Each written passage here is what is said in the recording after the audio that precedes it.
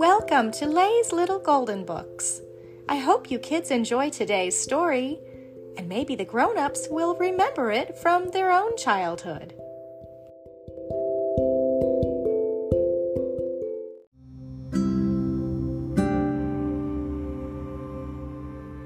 The Story of Easter by Jean Miller, a little golden book. Long ago, in a land called Judea, a man named Jesus taught people about God's love for them. People came from all over the land to hear what he had to say. But not everyone liked Jesus. Some leaders worried that the people liked Jesus more than them, and they didn't like what Jesus said, that he was the Son of God. Jesus met with 12 of his closest followers, who were called disciples. "The Passover feast is in 2 days," he said. "We shall meet then and eat together." A disciple named Judas heard that Jesus' enemies wanted to capture him. Judas met with them in secret. He offered to point Jesus out in return for 30 pieces of silver. Jesus and his 12 disciples gathered together for the Passover feast. As they ate, Jesus watched them sadly. "One of you will betray me to my enemies," he said. This upset the disciples. They stared at each other, wondering who could betray Jesus. Judas slipped out of the room as soon as he could. Jesus asked for God's blessing on the bread, then broke it and gave it to the disciples. "Take this, for this is my body which I am giving up for you," he said. "Take it and eat." Holding up a cup of wine, Jesus gave thanks and shared it with his disciples, saying, "This is my blood poured out for you. Take it and drink." After the meal, Jesus took his disciples to the Garden of Gethsemane. He asked them to come with him and keep him company while he prayed to God. But after a while, the disciples fell asleep.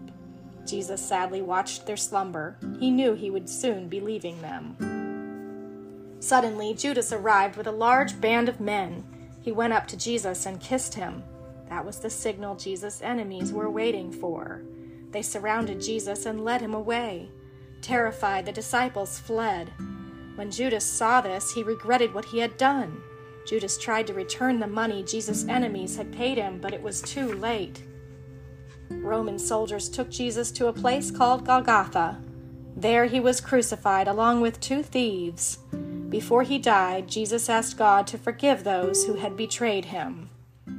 A man named Joseph of Arimathea asked for permission to bury Jesus. He tenderly wrapped the body of Jesus in fine white linen and laid him in a tomb carved into a rock. 2 grieving women, Mary Magdalene and Jesus' mother, Mary, watched as Joseph closed the entrance with a large stone. 3 days passed. Mary, the mother of Jesus, and Mary Magdalene came to visit the tomb. There they were greeted by a beautiful angel. "The tomb is empty," the angel told them. "Jesus has risen to heaven as he said he would. You must travel to Galilee where you will find him." As the 2 women walked, they were met by Jesus. He greeted them, saying, "All hail! Tell my brother disciples to go to Galilee. They will see me there." Jesus met his disciples in Galilee. He spoke to them, saying, "Go among the nations and teach my words. Baptize the people in the name of the Father, Son, and Holy Spirit."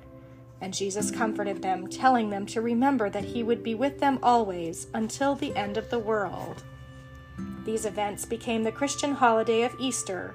The final week of Jesus' life came to be known as Holy Week, which begins with Palm Sunday. On that day, the Sunday before Easter, Jesus had entered Jerusalem. People greeted him waving palm branches. It is now a tradition for worshipers to receive palm branches or little crosses made of palm fronds in church on Palm Sunday. The Passover meal that Jesus ate with his disciples took place on a day that is now called Maundy Thursday. At this meal, Jesus commanded his disciples to love one another. The meal became known as the Last Supper. Good Friday, also called God's Friday, was the day when the Romans put Jesus on a cross. The cross became a symbol of Christianity, and the followers of Jesus came to be called Christians. Easter falls on a Sunday because that was the day Jesus was resurrected from the dead. Jesus' ascent to heaven 40 days later is called the Ascension. Spring flowers are used to decorate churches and homes for Easter. The favorite and most beloved of Easter plants is the beautiful white Madonna lily. Christians consider Easter their most important holy day. There are special church services on Easter Sunday. People wear their best clothes. Families and friends gather for a festive Easter dinner. In many cultures, eggs are a symbol of life. This is why brightly colored eggs are an important part of Easter celebrations. Long ago at Easter time, people put colored eggs in grass nests made to look like birds' nests. Today, people decorate Easter baskets with ribbons and spring flowers and fill them with colored eggs and Easter candy. In the country of Ukraine, women make beautifully decorated Easter eggs called pisanki.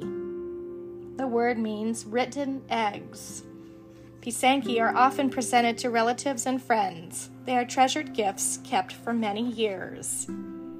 In England, Scotland, Ireland, and Wales, many people believe that the sun dances as it rises on Easter Sunday. People get up early in the morning and gather outdoors to wait for this to happen.